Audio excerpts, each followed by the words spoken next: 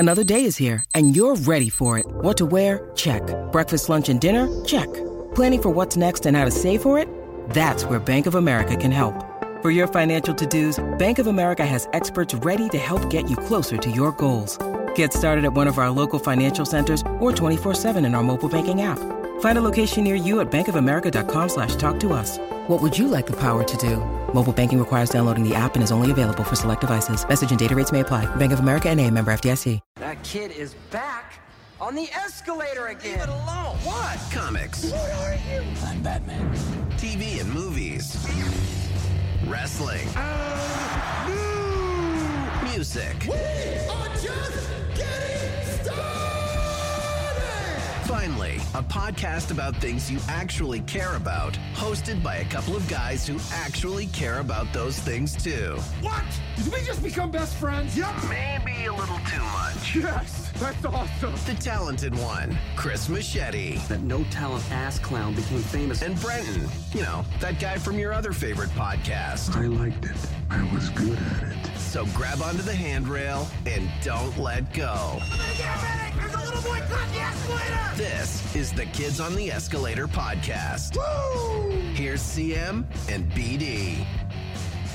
It's the Kids in the Escalator podcast with my co-host, Chris Machete. How are you today? Cheers. I'm doing well, my friend. Thank you. How are you doing? I'm great. You know, I'm cold though. You guys got the heat today. We're got like great weather. We're -2 and snowing. So I'm cleaning up the yard and staring at the neighbors. It's good times. Joined again for 2 weeks in a row. Here to collect his royalty check off of the intro, Mike Pongracz. How you doing, buddy? Mike. Hey, I gotta earn my keep somehow. It's great to be back. I had so much fun last week. Thanks for inviting me back, and I'm looking forward to our little get together today. And I see we've expanded as well by one more body. Chris Machete brought a guest. I'm just meeting him for the first time, even though I've done a whole bunch of shows with him that he wouldn't remember. Chris, who'd you bring today?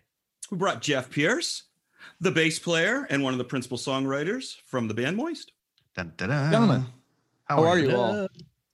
Awesome. Doing good, buddy. Doing good. Jeff's a fellow Kingstonian or Kingstonite. What do we call ourselves, Jeff? I think Kingstonian is correct, I believe. Kingstonian. All right. Right on. Yeah. Jeff's in the neighborhood. I'm newer here than Jeff is, but we met through the public school and we hit it off well. Jeff's a rad dude. We both like rock music and we both like Star Wars and pop culture. So it's been cool. Hey, Jeff?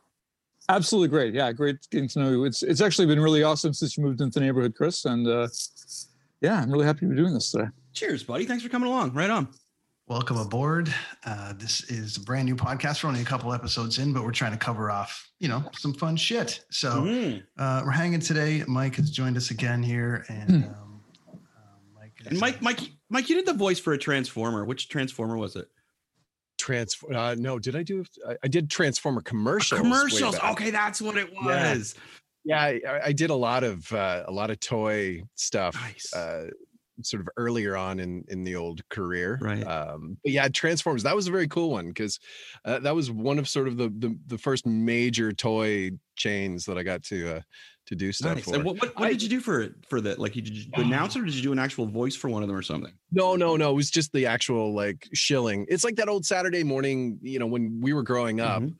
I mean, you'd watch the cartoons, Saturday mornings, and the commercials were always like, buy this, and we did. And 30 years later, now I get to be that guy shilling, except there's no more Saturday morning cartoons, which, kind of sucks. But yeah, no, it's cool, man. It's I would have loved to. I did Star Wars commercials too, which that I think back, that was like one of the coolest sort of first thing. I think it was for air hogs. It was like an actual X-wing air hog thing that you could fly. And I remember doing the commercial thinking, I want one of these because this is like so well. That was my next question. Did you get free? Did you get free toys from them?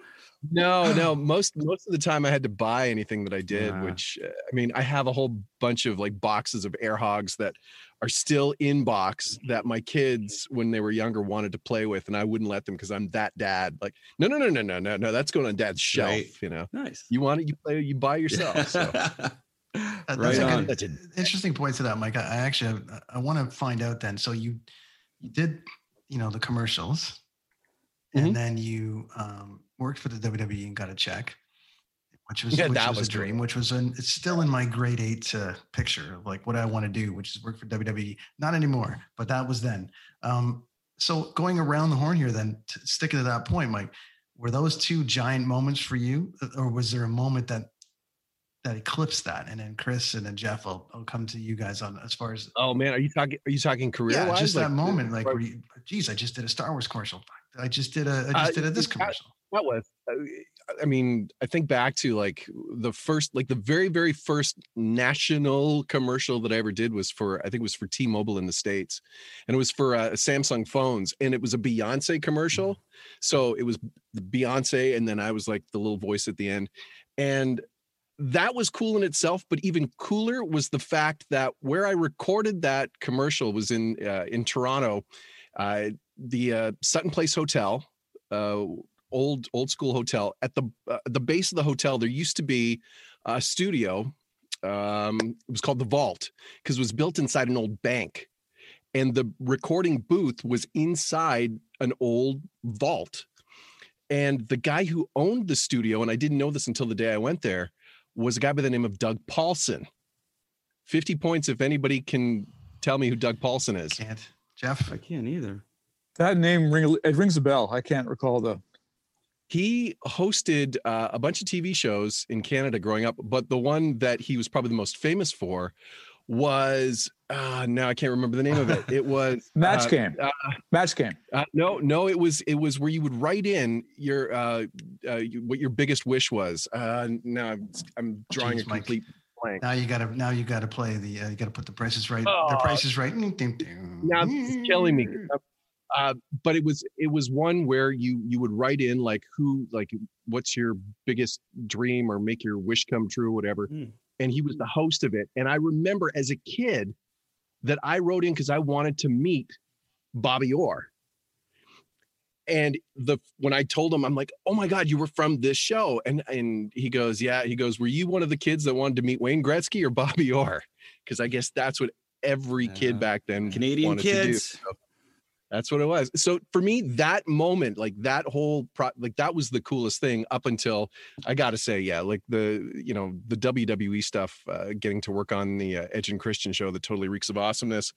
That ranks like super, super high for like an old wrestling nerd like me, and sort of getting to sort of write stuff and sketches, and then being at WrestleMania and taping these sketches with guys like Shawn Michaels, and I'm sitting there as we're reading through my rough script and they're doing their part, and I'm just like sitting like, yeah, this is the greatest thing in the world, and Shawn's like, this is about the funniest thing I've done in a long time, and I'm like, thank you very much, Mr. Michaels.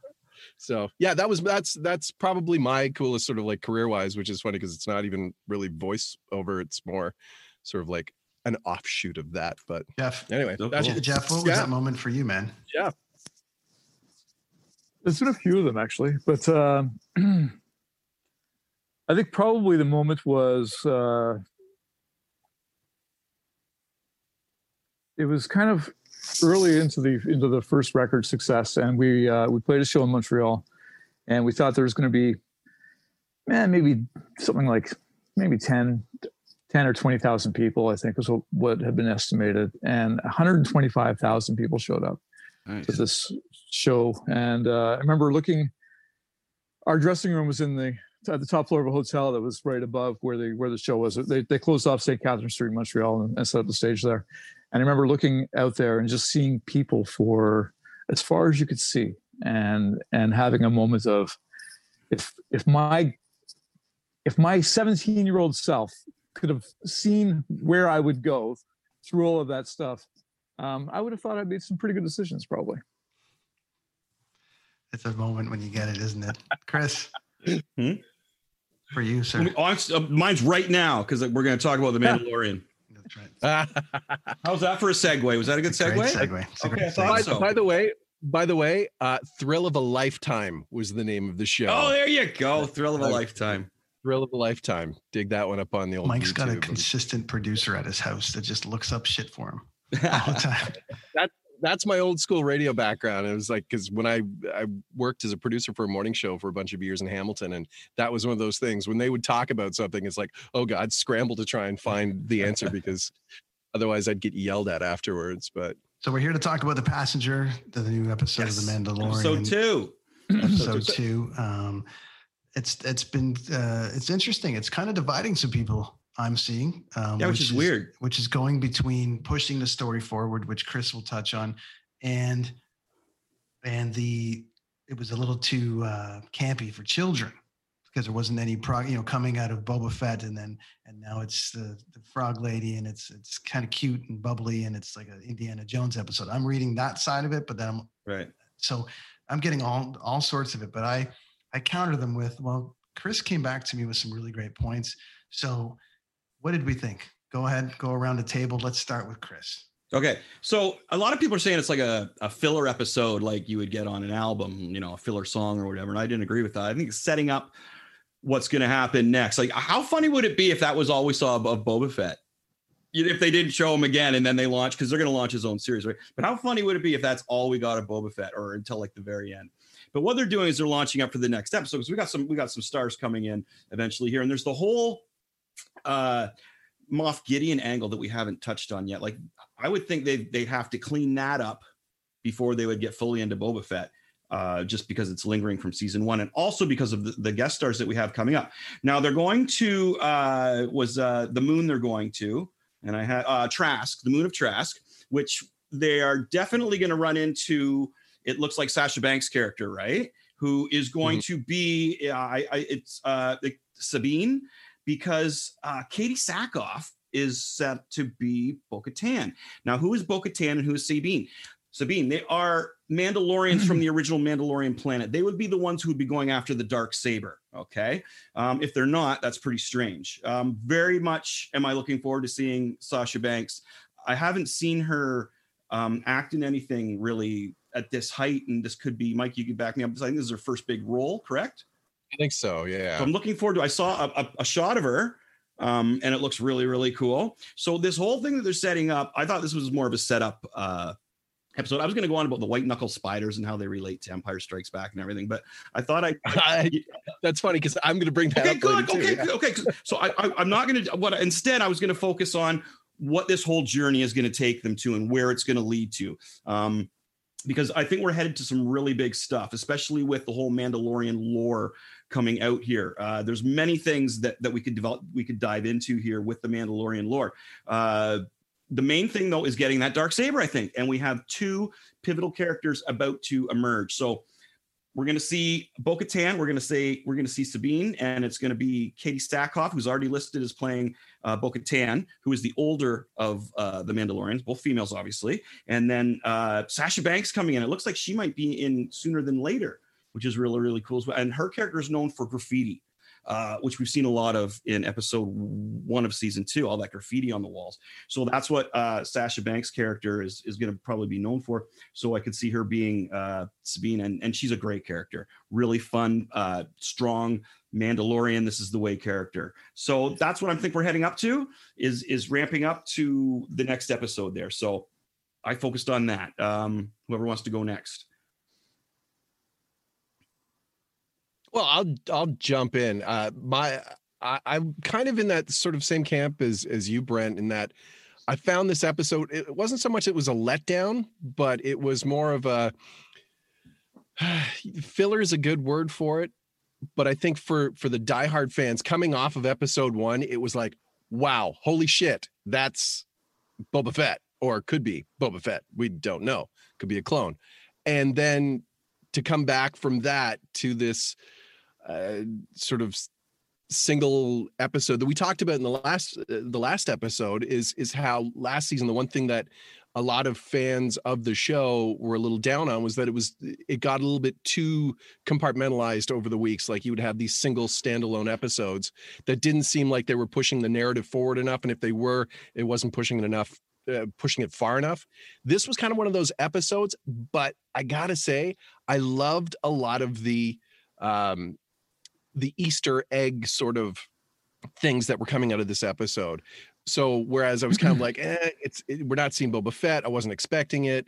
But there was a lot of stuff in there that, I'm watching, I'm like, oh snap, that's, and I enjoyed that part of the episode. And like you were talking about, Chris, the spiders, the Kraken, which that was something that was originally designed for Empire Strikes Back on Yoda's planet Dagobah. And that was like a Ralph McQuarrie sort of envisioned type thing. And in reading over like the, sort of the reviews of the episode this week, Noel Murray in the New York Times New York Post had a really great quote. He was talking about the episode. What makes this episode so fun is it feels like playtime. This is Reed, Favreau, the cast and crew having a blast dreaming up cool Star Wars scenes and making them look as polished and realistic as a Ralph McQuarrie painting. It's pure pulp made with love and care. And that's kind of what I got out of this episode. There was another sort of layer of that whole love to the Star Wars, the fan. But again, going back to that sort of old school serialized one episode, we got a baddie, got like this one sort of side quest, which also throws back to the whole Knights of the Republic that we were talking about last week with the game. It was like a side quest, you're going on as Revan, but there's a little side quest here that we're going to do. And we got some really, really cool Easter eggs and surprises as far as even characters that showed up and cameos that I guess we could talk about after too, but there was lots. I know. Yeah. Jeff? Yeah. So, I mean, for me, the 10-year-old Star Wars critic in my house that I watched the episodes with, he was kind of like, I'm going to take something from him. He said, okay, episode 1, they were fighting a monster. Episode 2, they're fighting another monster. It was kind of that a bit of a letdown there. But for me, the main thing about that episode that was so great was the arrival of the rebels. When those X-Wing fighters pulled up alongside the ghost ship, it was like, oh my God. Like, we've been watching Mandalorian now ever since last January, and we haven't seen X-Wing fighters yet driven by rebels or resistance. I can't remember where it is in the timeline. The New Republic. The New Republic. Okay. Right. But for me, that was the kicker for me. And that made my 10-year-old self, for me, because I remember the first time I saw an X-Wing fighter in 1977 and how amazing that ship was. And to finally see those ships again was a big throwback for me. And I loved it. I thought that the whole sort of New Republic, the way they let them go a little bit too easily in the episode. But I loved that moment. I mean, it was, again, there's a bit of disappointment because you have to wait. We had to wait from the end of season 1 with the whole Darksaber thing. And we're like, okay, waiting. Okay, come on with the second season. We haven't heard anything about that Darksaber again yet. And then the end of season 2, episode 1, with the reveal of Boba Fett or the clone, but we all know it's Boba Fett. It's the guy who played him the guy who played Jango Fett originally. So it makes sense that it would look like him. And then they left that as a cliffhanger too. So now it's like cliffhanger after cliffhanger. And this episode didn't do anything with those things at all. Just sort of, it was like forgot that they even existed. Yeah. But the X-Wings kind of made up for that. Not to mention one of the X-Wings was flown by Appa from Kim's Convenience. Yeah, and the other guy was Dave Filoni, right? Oh, Sun Young Lee, yeah, and so. Dave Filoni. I was going to say that. I'm watching this. I'm like, oh my God, it's him.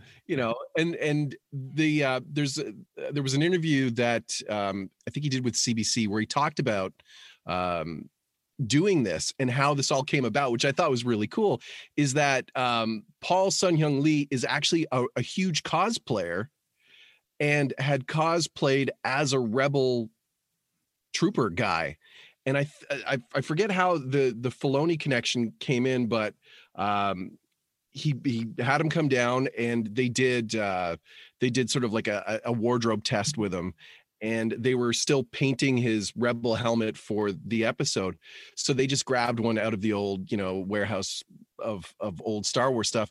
And he knew right away. He got Biggs's helmet from the original Star Wars as the one that they tested his wardrobe with. And he's like, I literally started to cry because, like, as a kid, this is like the greatest thing in the world.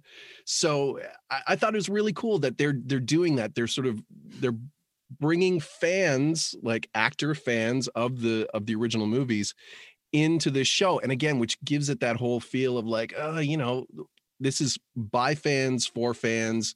And I was very, very pleasantly surprised that he was one of the rebels in this. The X-Wing scene was shot really well too, I thought, graphic wise, and just going through the clouds, and it was very, very entertaining.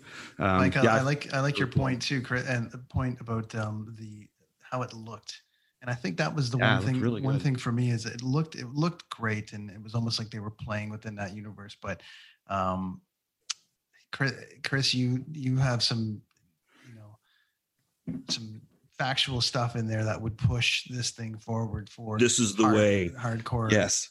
Hardcore. Okay. Well, fans, the thing that I mentioned about how, so I'm going to draw some Mandalorian knowledge here, folks. I thought you had some sound. I got we got like, can you hear that? Bring it closer to the mic. It's you know what it is? It's big budget shit here. This is the big budget thing. It's one of these. Oh my! Yeah, it's one of those. Beauty. I have it right beside the microphone, so that's my Take sound the effects legs thing. out, man. Take the legs out. That's so many cool things. This is the way. This is the way. This is the way. Drop that Mandalorian knowledge on us. So, does anybody you must wonder who had the Darksaber before Moff Gideon? Because this is the sword of the Mandalorians. This represents the Mandalorians. This should be so important to Mando. Once he realizes this is out there, maybe like one thing we haven't had is his interaction or his reaction to the Darksaber. So where I was discussing earlier about how they were heading to the moon of Trask, and we're going to get some new female characters in. These were the last two These were the last two characters to have the Darksaber. Okay. So Bo-Katan and Sabine, they were the last two to have it. Sabine gave it to Bo-Katan, and I think Bo-Katan kept it, but they were together in the same group. So the thing is that they are coming to get the Darksaber. They have to be. That is like, the original, but there's only one Darksaber ever made. And what it meant back before for the planet Mandalore was that whoever held it led all of the Mandalorians. Okay. Now there was a group that banded together, and they were called Death Watch. And they wanted to bring back the old Mandalorian way to the planet. And it was not a peaceful way. So this should all tie into these two new characters, okay? Check out anything you can find on YouTube, of course. You can break it down to watch just their characters. They were on the Rebels cartoon and the Clone Wars cartoon. And very, very interesting stuff. If you're into the background of the Darksaber and the whole myth of the Mandalorians and their rage and how they want to get things back to the way it was, you have to watch these to understand what is coming, because these two girls should be pretty ticked off, and it should be against the Empire is the way it's shaping up. Now, this is just me predicting kind of a bit what's going to go on. All right. So that's some Mandalorian lore. The two new characters should be going after the Darksaber. The Darksaber, as Jeff mentioned, and it should be a very, very important thing that we need to get to story-wise. Again, I wouldn't be surprised, man, we don't see Boba Fett again until the very end or something, man. Like, what a trick to play on everybody, right? But we'll see. So there's your Mandalorian knowledge. Do some Googling, some YouTubing, watch some classic stuff, get some knowledge in there. So when you're watching, you're like, aha, I get this. There we go. It's all the layers to this show. I mean, it's really hitting a bigger cross section than I think a lot of the even sort of the prequel, sort of the sequel films, and even some of the animated shows. I think this is really it's hitting enough for the hardcore fans, for the fans that sort of went when Return of the Jedi was done, and then you had the Timothy Zahn books and all the expanded universe material. And then you've also have stuff for, just the casual fan that's, I know Star Wars from, the last 10 years. No, I've watched the movies every weekend on Showtime here in Canada, or Showcase. They'll play it nonstop. So I think that's the real nice thing that Jon Favreau is really crafting here, is he's crafting a series or a show that it has enough points to satisfy everybody. My concern is that he's really to your point, Chris, was, we had the dark saber and Moff Gideon. Well, what about that? We got to solve. Now we've got Boba Fett, and so now we've got all these other. Ahsoka's going to come in, and now how there's all these extra. Like maybe they're just using this season to sort of set up season 3, which we already know is greenlit, and I mean, so maybe they're playing a really, really long game with this. I'm in it for the ride. Yeah. Like it really is. It's a quick. This episode was fairly short. I think it was only 40 minutes. Compared to last week's episode. But it really it flies along, and there's a lot of, again, it's the nuggets for me that I'm really digging. Like even right at the beginning of the episode when Mando is trying to get back to Mos Eisley, and he's ambushed, and you see Nikto, which again throwback to Return of the Jedi, and Tito was the little guy that took the rocket, the backpack up and dropped. Yeah, that's awesome. And Tito's from The Force Awakens, sort of like the beginning on Jakku. So those kind of little things, I thought, that's the stuff that, again, if it's an episode that seems like it's dragging, there's still something for me to be like, aha, that's cool. Yeah. Like I think that's amazing. Peyton Reed, who directed this episode, did an amazing job with this. He did Ant-Man, right? That's right. And I thought it was kind of neat that Dr. Mandible was kind of ant-like, just a little bit. So, and they were playing Sabak or that's Sabak. A great game. I like playing that in the video games. I actually watched Solo not this weekend, the weekend past, and I forgot how cute that little thing was. What's this game? It's Sabak. No, it's Sabak, which plays into the old Billy D. Williams Han Solo or Han Solo. We're gonna get Jeff back in a minute. We lost him. Did we lose Jeff? Kingstonian internet. Chris is hogging it all on his side of the city, so Jeff will be back in a bit. Takes a lot to power this place, man. Do you guys think that there's? I know this is probably a simple question to answer, but the pressure, to your point, Mike and Chris, about there's so many things that they got to cover. So the first Mandalorian, was going to be criticized regardless. The first season was going to be either criticized or people were going to look at it and go, man, they got this right, they got that right. But I didn't hear any complaints about it. Now we're into the second part. So now we're going to be breaking it down to this point of like, oh, they forgot this, or they forgot that. And I guess that's the ride. How much pressure does Favreau have right now to get this right? Yeah, he's probably got a lot. I don't think he can do any wrong though. The way I guess it depends. If he keeps his mind calm about it, he's going to just keep doing the way he's doing, and it should be great.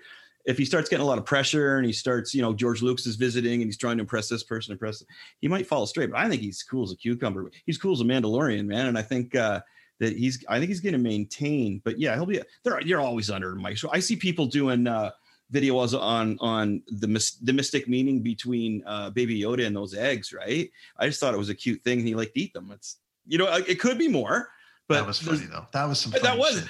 Well, the look on his face when he sees it was almost like when the guy sees the girl on the beach and they slow it down and the dramatic music comes on and he's like, "Whoa, those eggs!" Right? I thought it was just a funny thing. He eats frogs, he eats eggs. That's what they eat on his home planet.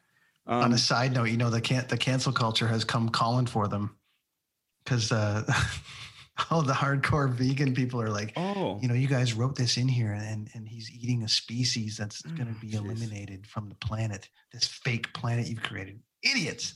Anyways, that's how it's insane. But maybe that was like a real deep level Favreau, sort of woke kind of whatever it is. Scene. It was like, like we're eating like in real life, we're eating these animals that are going to be extinct, and because we just can't resist. Like there's probably a segment of the audience that is really going that nuts. Deep in you it. You can see it. Jeff, what do you think? You're back with us now. We've got you back. I see guitars. I see tools. Way cooler basement than I got. Yeah, my basement's a bit of a mess. I think I saw some of the stuff too about people being upset about about Baby Yoda, the child, eating these eggs. But he wasn't eating. They're unfertilized eggs. They weren't beings yet. He could be just storing them in his belly, right? Like, he didn't chew them. Well, it's possible too. And he's got to eat. We don't know. He's 50 years old apparently, so he knows what he likes. And we haven't seen Mando. We haven't seen Mando really feeding him yet. And the child's got to eat. So take it yourself. I wasn't too bothered by it. Neither. I think it could also be a Favreau thing with tying into his whole chef persona and the moving feast that is his chef world as well. I think it's cute that they're playing up Baby Yoda during his sort of the toddler phase now.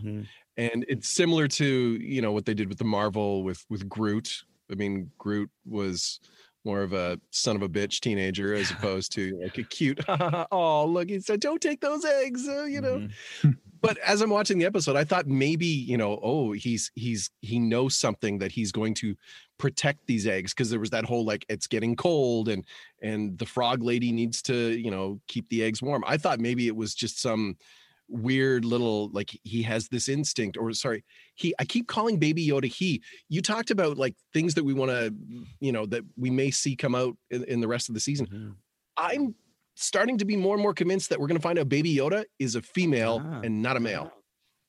So I catch myself saying it's Baby Yoda. Yeah. It's Baby Yoda for now. I like the toddler. I like the toddler approach. I thought that was a funny bit. So Jeff, where do you think it's going to go next this season, or where would you like to see it go? Either or, whatever way you want to take it. Well, I didn't know that Sabine Wren was going to show up, and that's very cool because she's a great character from the Rebels series. I don't know how much you guys have gotten into I've that. watched them all, of course. Yeah, they're great, and she's an awesome character in that. And so to actually see a live action Sabine Wren is going to be dynamite, and that'd be really cool. That would actually make up for. I don't mind if they don't go back to Boba Fett that much. I always sort of thought he was a bit. The lore over Boba Fett is. He really wasn't in the original movies that much, and so Sabine Wren exists in the canon a lot more. She's had a lot more screen time. The character's been a lot more developed. We don't really know anything about Boba Fett's character. It was the first time we've ever seen him without a helmet on. And he's only, I think in the entire first trilogy, he only spoke like 3 sentences or something like that. So actually I'm really intrigued by this whole Sabine Wren thing. I think that could be very cool. I agree. I think it's and Sasha Banks looks like she'll be playing that character too, which should be pretty rad. She looks. I saw the cloak look of her. The face looked really good. But there's something about women, the way they're portraying them now in the heroes field, that is just like Cara Dune was amazing in the first season. I thought she was great, and just the way they're portraying these women. Also, when we discussed The Boys, the way they were portrayed there, just so tough, right? So it'd be really cool to see this come to life. I think Sasha Banks is going to do a great job. He's no good to me dead. There, that's Boba Fett's. There's his claim to fame, right?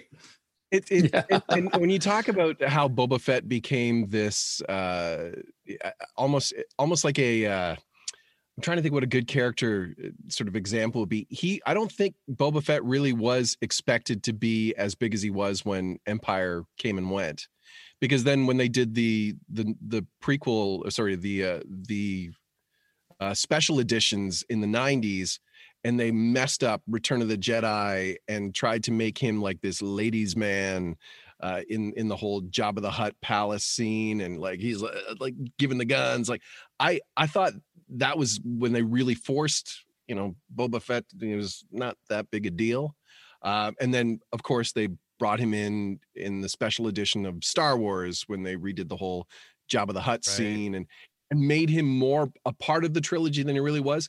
I think that was just a matter of, hey, this guy's hot. Let's keep it rolling. But sort of on the back end now, like you look at what has come out of it. Again, the Mandalorian, like we talked about last time, I don't think Disney expected it to resonate as well as it has. I think it was just like, we need content. Yeah, let's do something. Boba Fett was big. Let's do something about the Mandalorians. Yeah, okay, that's good. John, yeah, you take this, go do something with it. And now all of a sudden, hey, it's a hot property again. let's bring back Boba Fett and let's milk that train a little more.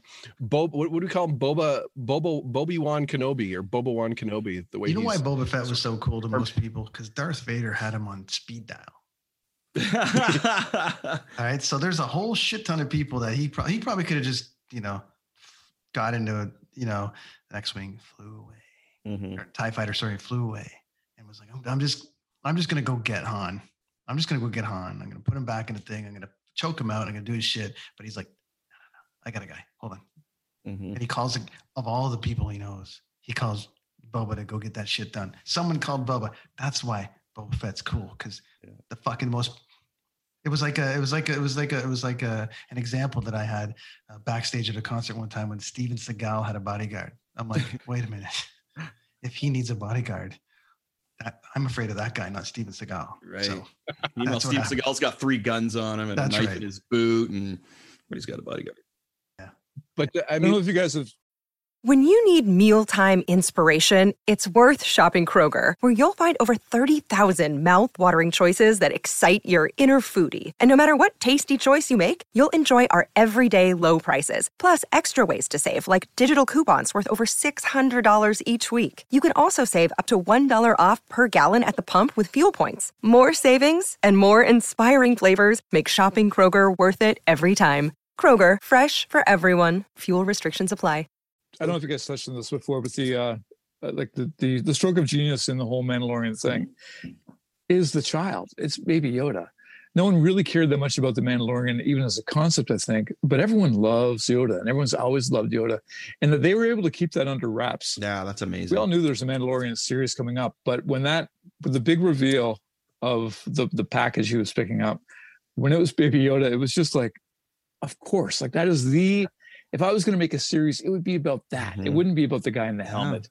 It would be about this whatever Yoda is, this junior version of it, and just like the marketing on it and all that stuff. It's just insane. Disney is going to do very well with the whole Baby Yoda property, and then which is good. They need that right now with all their theme parks and everything. So I was the Baby Yoda too. It's I thought that we should have seen Baby Yoda movies instead of the new ones, but that's a whole other conversation.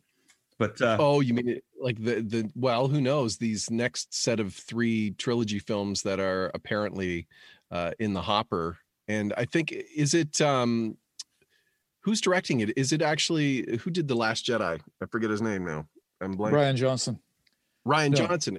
Isn't he doing the next set of Star Wars films for Disney? I thought there was something. So I mean, maybe this again. Maybe the Mandalorian will influence that. That'd be cool. Influence the next. I think Ben Affleck should direct them. Anyways, there you go. Okay, so it's time for Mike. Can we hear a Wookiee? I can't do it now. You kid. There we go. Okay, that's terrible. This is exciting because this is the first time segment of That's My Wookiee, where I'm going to put Brent and Mike through the rigors here of some Star Wars questions. This is going to be going on. Oh, hang on a second. How about we do this here? Yep. Let's get a little.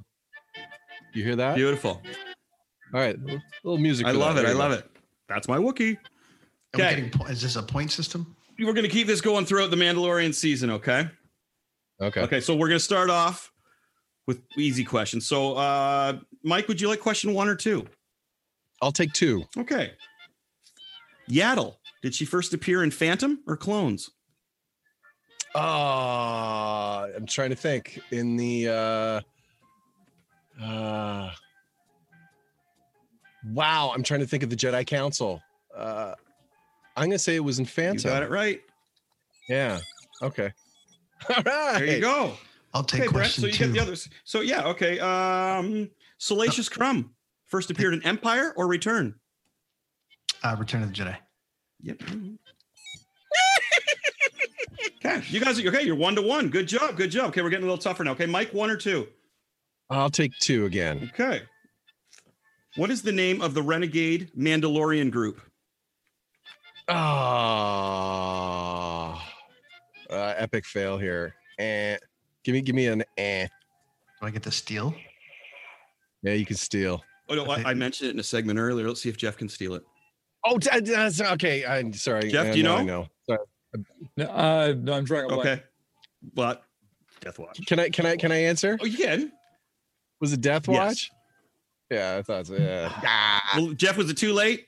You're the judge. No. Did he get it? Oh, you got okay, it. Mike, Sure. you go. Okay, Absolutely. there you go. Okay, you're 2-1. 2-1. Yeah, I did mention that one in the earlier episode or in the early segment there. Okay, Brent, are you ready?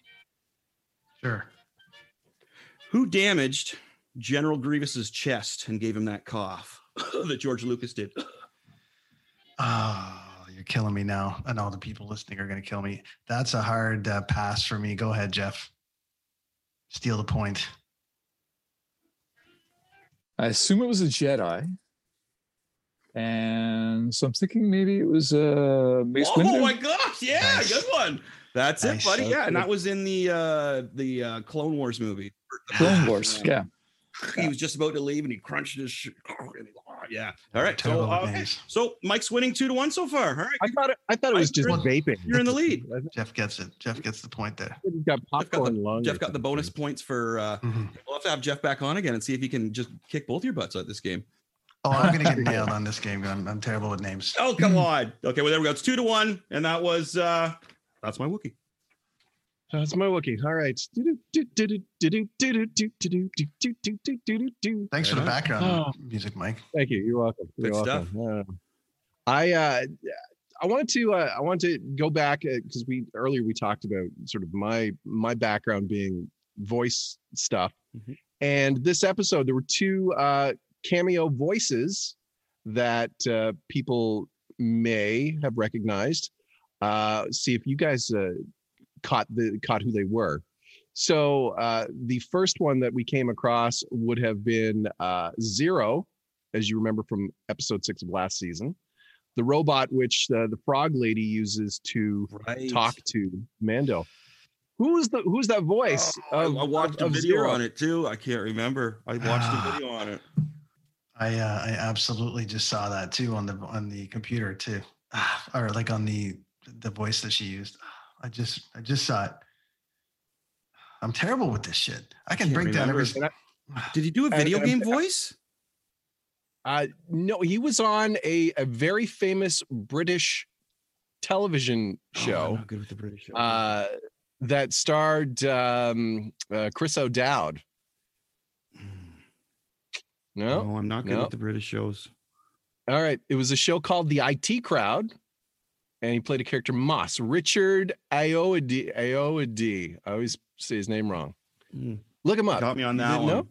Really? I'm surprised.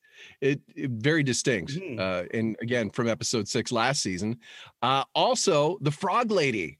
This one, somebody's got this. Oh, geez. And I watched this today too. I looked at all this stuff. The master of monster voices and gurgly voices. Oh, it was Mark Hamill, wasn't it? No, who also has a tie into the canon as well, playing characters in Clone Wars. Oh man, and Rebels. No, nobody. I know. Look at all these. D. Bradley Baker. D. Bradley Baker, who played the voice of Commander Rex, as well as the clones. All the clones, right? And That's right. I believe D. Bradley Baker is also the fish in American Dad. He's a really well-known animation voice actor, and he's well known for his ability to do crazy alien voices and sounds and gurgles, and it was very cool to sort of like, hey, I know that. So that again, nerdy. I'm sure everyone's going to want to get in on that, on having, like, Kevin Smith was all stoked to be a stormtrooper in it was Force Awakens. I think he wasn't he? Force Awakens. No, he was in the last one, in Rise of Skywalker.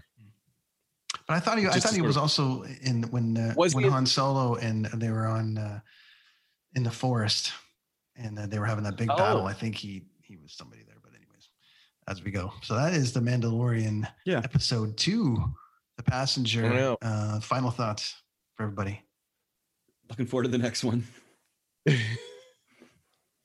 For an episode that some people called filler, it seems like there was a lot to pull out of it. And again, another sort of great, a great 40 minutes of screen of the Star Wars universe.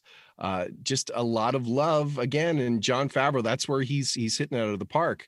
It's the love to, the Star Wars fans, and still bringing enough to the table to bring in new fans. And again, back to Jeff's point, Baby Yoda was like, that's the gift that just keeps on giving for Disney, especially with Christmas just around the corner. Gosh. There's never a waste. Like Baby Yoda his screen time is like, it's like 100% on. Like there's never anything when he's on screen where you're not going, oh wow, what's he doing over there? Like he's always making a weird face or a funny expression. Like when I watched the guy fly up there and come back down, and Baby, I was like, just that little kind of. Do you look not fear a bit though that the Disney of it will take over? And I mean this, like from what I'm seeing from the standpoint of like after season 1, everything was a meme. It was a Baby Yoda meme, and now usually they do that when it dies down, right? Like when they're like, okay, it's hitting its height. Maybe that's when they'll step in and take it from Favreau. I can't help but feel now, just because of the over memeing of Baby Yoda, that almost every single scene that Baby Yoda is in is a potential meme. And I think that they go, oh, if we just position his head like this, it'll be meme crazy. And if we didn't, so that was just my fear when I'm watching it now, going, oh, that's a meme. Oh, that's a meme. Oh, he's eating an egg. So interesting to see where it goes. Jeff, what do you think? That's fine. Anyways. Yeah, I believe the same thing. I think Disney, I think they realized when they stepped in on Last Jedi, Rise of Skywalker, I think they really understood the backlash that they got. And I think there's definitely a little more sort of leash given to Jon Favreau for this, and credit to Jon and the writing staff. Whereas I found that a lot of the stuff in the sequel films, there were it got jokey and a lot of forced comedy. Whereas you go back and watch the original Star Wars, there was some comedy, but it was subtle, and it wasn't sort of in your face, over the top and hokey.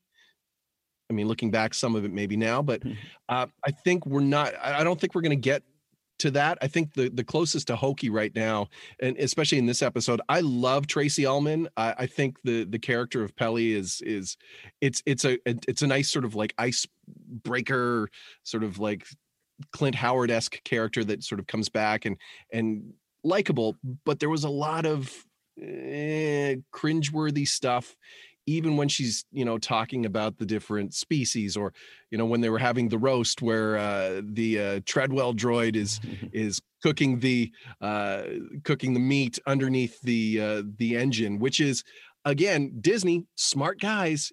If you've been to Galaxy's Edge at Disney World, they actually have the Ronto's roast.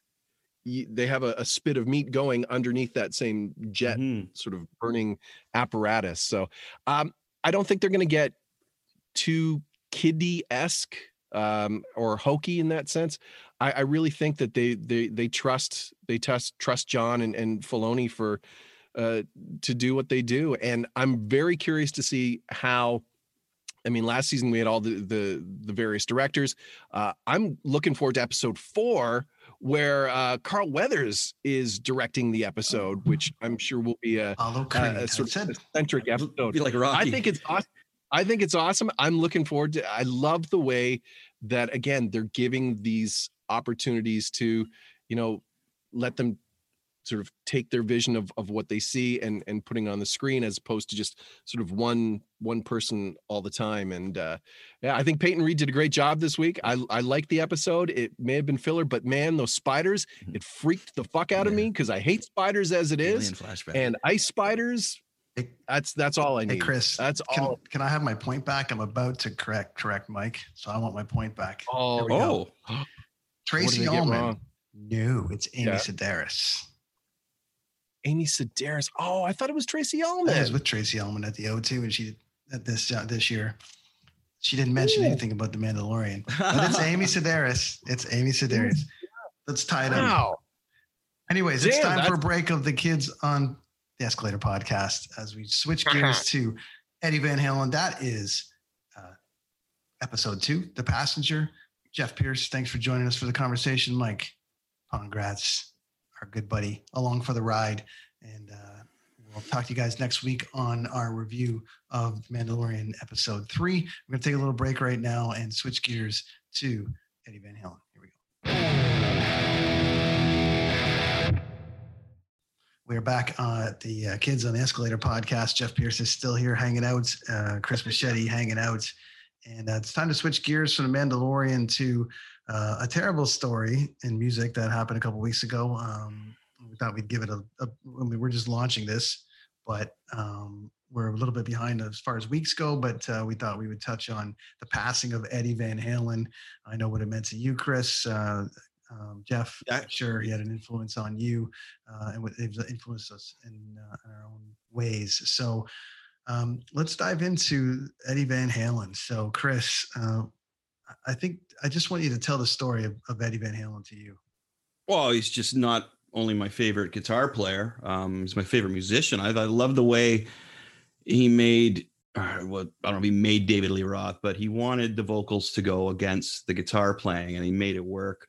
He created so many styles, finger tapping being one of them, but just everything about Eddie I thought was cool. He's my favorite musician. So it's hard to put into words what somebody like that does for you as a musician. It gives you freedom. It gives you inspiration. It gives you something to put on your wall because the guy just looks so damn cool with that cigarette in his mouth or in the end of his guitar playing. His guitars that he made with the stripes, it was just one of those guys in my life musically who just meant the world to me. And it was a really tough thing because I hate it when you lose somebody that's really famous because you get a lot of people that just jump on board. You know what I mean? Oh, Eddie Van Halen. I loved Eddie Van Halen. I used to listen to Girl, You Really Got Me Now over and over again, so I didn't really do too much online about it, but it's nice to be able to talk about it here and share stories with fellow musicians on this kind of thing. But yeah, he meant guitar playing wise. I always told my students that I taught guitar is I'll teach you how to play Van Halen, but you're not going to sound like Eddie Van Halen. I can't do that. You know what I mean? The way he harnessed distortion with volume. Apparently his guitar was akin to a bucking bronco. There was so much off the beginning, at the beginning when he first got his Brown sound going and everything. Apparently it was like a bucking bronco. It was just screaming all the time. And he had control over that thing. And he made it sound like gold. Like Jimi Hendrix kind of back in the day would string upside down guitar and whammy it without a lock nut on there and keep it in tune or put it back in tune or bend it. Eddie had that same kind of thing going on, but he would build his guitars and he would build his sound. I don't know much more. Eddie, rad dude. Cheers to Eddie. I'd like to hear what Jeff has to say about Eddie as well, for sure. Yeah, so Van Halen, they were, as a band, they were around for as long as there's never a time when Van Halen didn't exist for me, really. They, although it's funny because they, the first album came out in 1978. I was 11. I was heavily into my Carpenters and ABBA phase at the time. And then when I got to high school, Van Halen was it was relegated to that was the music that you heard in the smoking area of the high schools. And so, Women and Children First, Fair Warning, all that kind of stuff, when they got, those were real guitar records. For me, the moment of realization, I knew that he was an amazing guitar player, but there were so many imitators that came out immediately after Van Halen won, that you kind of forgot that a little bit, because right after him, Randy Rhoads came along and a bunch of other people came along who tapped into the whole finger tapping thing. I think his strongest thing for me was his songwriting, and he would throw away stuff that other bands could build careers over. So I'm going to ramble for a second. Mm-hmm. Fair Warning, Women and Children First. Diver Down, much more of a pop album with the Dancing in the Street cover and all that sort of stuff. And then 1984. So with the big pop song, Jump, all that kind of thing. There's a lot of hard rock going on in that period of time. I was in high school from 1980 to 1985. So that was hard rock time. That was Def Leppard. It was AC/DC. There was tons of great stuff that was going on.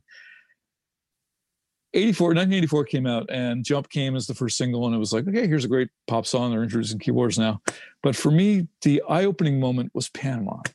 That song for me it's one of the best songs ever written. And if you sort of think through the song, like, I wish we could actually play it, but it's like it begins with the wing, bing, bing, bing, bing, killer riff, plays it, and then into the that part of the song, it never gets repeated. It's an intro all to itself. A lesser band could build a career on just that 16 bars of music, but in Panama, it's just the intro. It's left alone and never comes back. I remember actually when I was a kid, like when that song came out, I made a remix of Panama just using 2 cassette decks next to each other because I wanted that part to come back in the song and again in the middle of it. And so that's awesome. I cut that back in the thing, but they didn't have to. He knew it was great. He knew the whole rest of the song was great. And then it gets into the main riff, the bang, bang, dang, dang, oh yeah, which, any other band would have started the song at that point, and that would have been fine. The song would have still been a great song. The song goes on, amazing song, and then you get to the bridge, and the bridge is like, it gets so cool. It turns into a totally different song. That whole thing that's going on there, that song is a symphony. And then after the reach down, use the seat back, it goes into the chromatic run. She's running, like it's ballsy to do a chromatic run where they're just going up 1 fret at a time till they hit the final like Panama thing.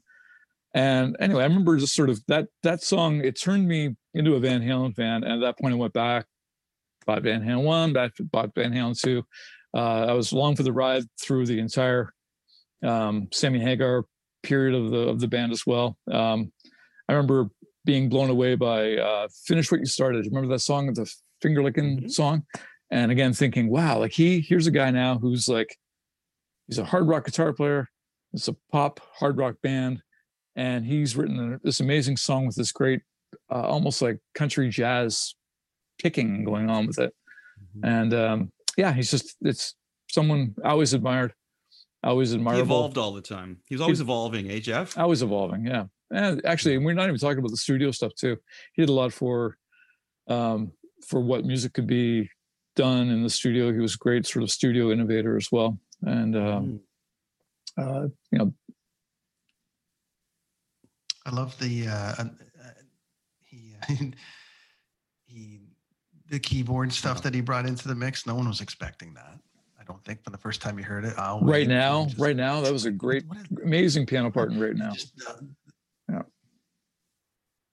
totally. And that's if going between the two, but just even back in like the Roth phase of being able to bring that in when you had this heavy rock band that brought keys into the forefront. It's like, wait, I thought Eddie Van Halen was a guitar player.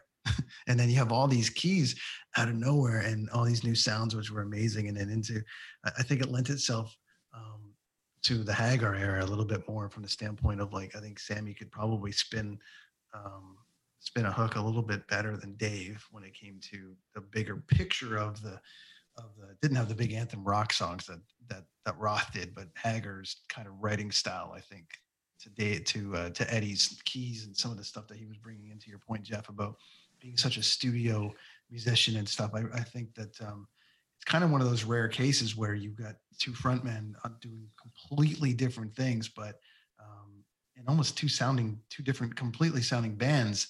With obviously we know about the two fans and the fight between Van Hagar and Roth and all that stuff.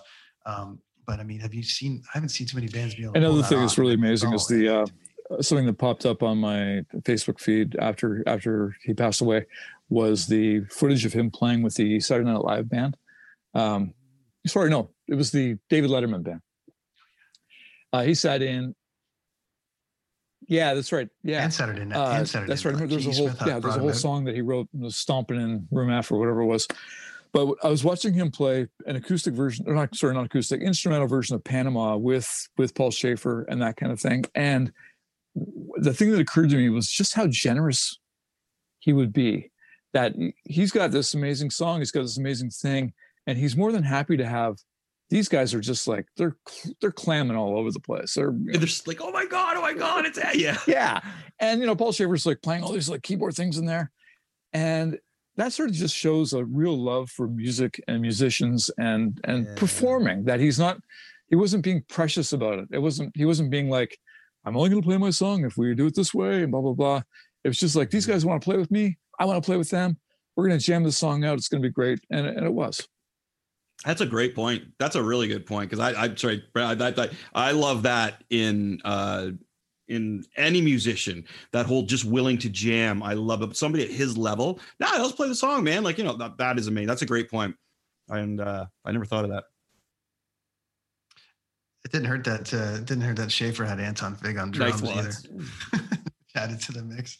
The on Saturday Night Live story too, Jeff, to that point, he was hosting, and Eddie was just sitting around, and he's like, he's just sitting around, and G. Smith's like, why don't you come in here and hang out? Because all the actors are out there doing their thing. We're in here doing ours. And he had to hang out for the week. So he hung out with the musicians, and they're like, why don't you come up and jam? Sure, yeah. And that's great. That was he just loved playing, man. Like, I can't picture him without his guitar in his hand. Very cool.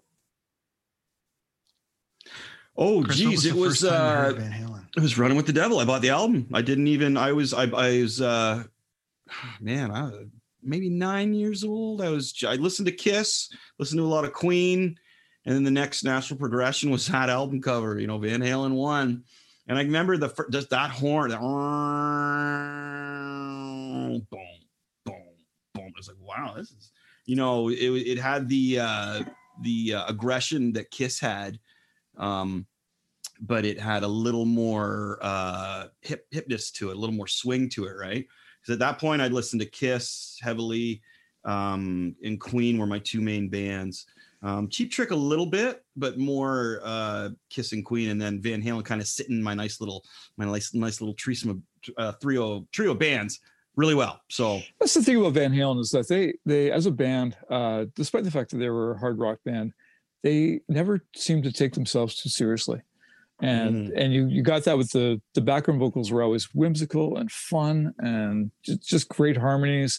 And the way they presented themselves on stage and in videos was always, they weren't taking the piss, and it wasn't that they were not serious about the craft that they were doing, but they never seemed to, there was always they always knew that they were lucky to be playing in a rock band, and they were happy to show that they were having the time of their lives doing it.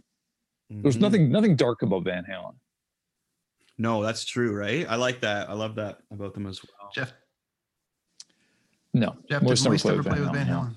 We were briefly managed by, or not. Well, we were.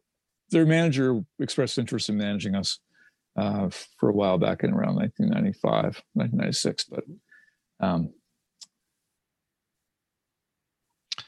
I just spoke to Rainmaid earlier from Our Lady Peace, and who wanted to weigh in on this. I told him we were going to have this chat, and he told a story, which I'll play in here, but as we take a break. But he told a story about being on tour over 55 shows with Van Halen, and they were like, "Well, I don't know if we should do that. Like, we should do it, but it's it's a big party band and whatever." And Sammy kept trying to get them kicked off the tour, and Eddie and Alex kick the Canadians off. Were like, "No, you're not going anywhere."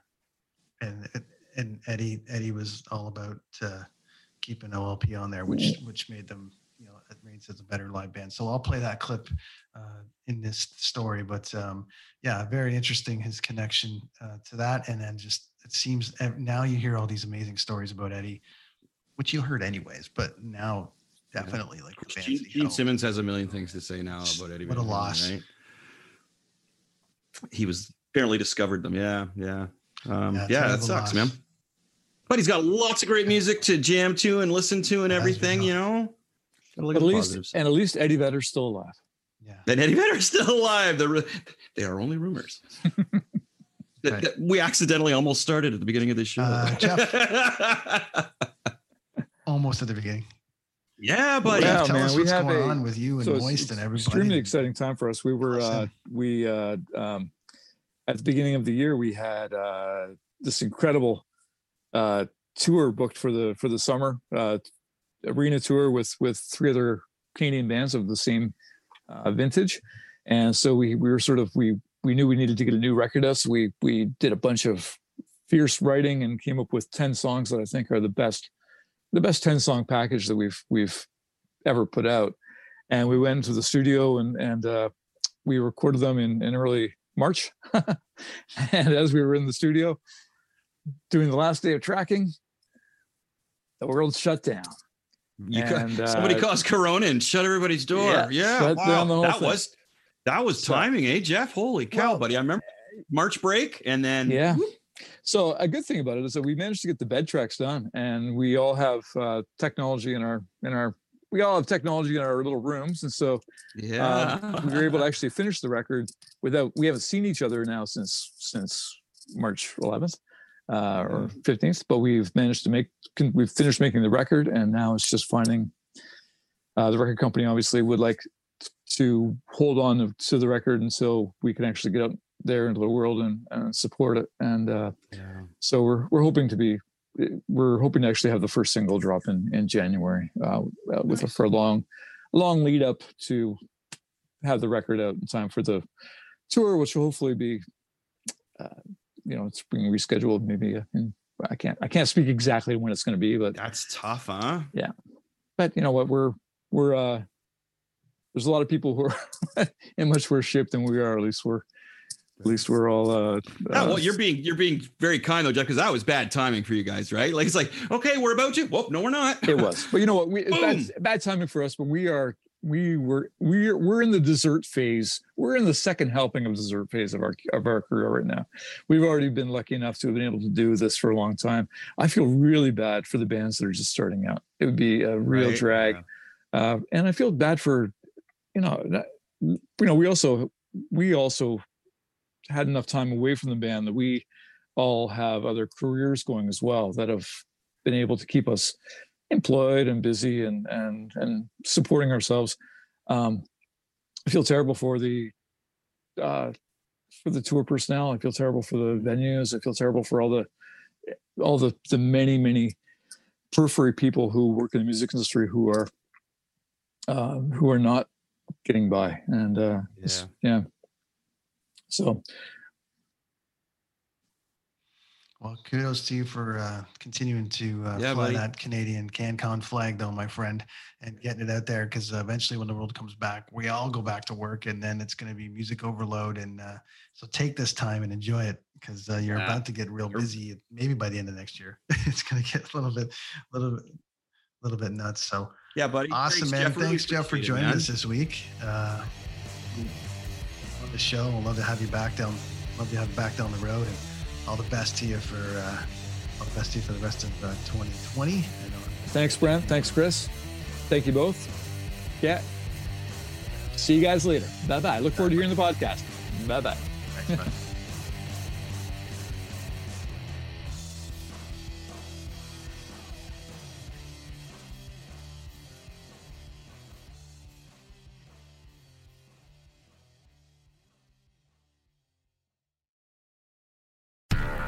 Do, Did, Will, the Story of People podcast is now available on the Crier Media Network. The first 5 episodes are here and feature some incredible guests that fit into one or all 3 of those categories. Ready? Tara Sloan from the San Jose Sharks Undercurrent podcast at NBC Sports. Marianne Iveson from Iveson Voice and the Let's Take This Outside podcast to talk about the world of outdoors as well as voiceover land. Ariana Hunsicker, future Canadian Paralympic swimmer, already winning tons of awards for this country. Scott McGregor from the Hot Wallet podcast to dumb down the world of crypto, Bitcoin, and NFTs so you don't have to. And Jackie Holowati from Climate Pledge Arena in Seattle, Washington, the first net zero carbon certified arena on the planet. Wherever you get your pods, wherever you watch your pods, and on the Crier Media Network. I'm Matt Kundle, host of the Sound Off Podcast, the show about podcast and broadcast. Since 2016, we've been speaking with amazing people who have populated your ears for decades. Legendary broadcasters, research wizards, talent experts, podcasters, voice talent, Almost 400 stories, all for free. Subscribe or follow the Sound Off Podcast on Apple Podcasts, Spotify, Amazon Music, or at soundoffpodcast.com.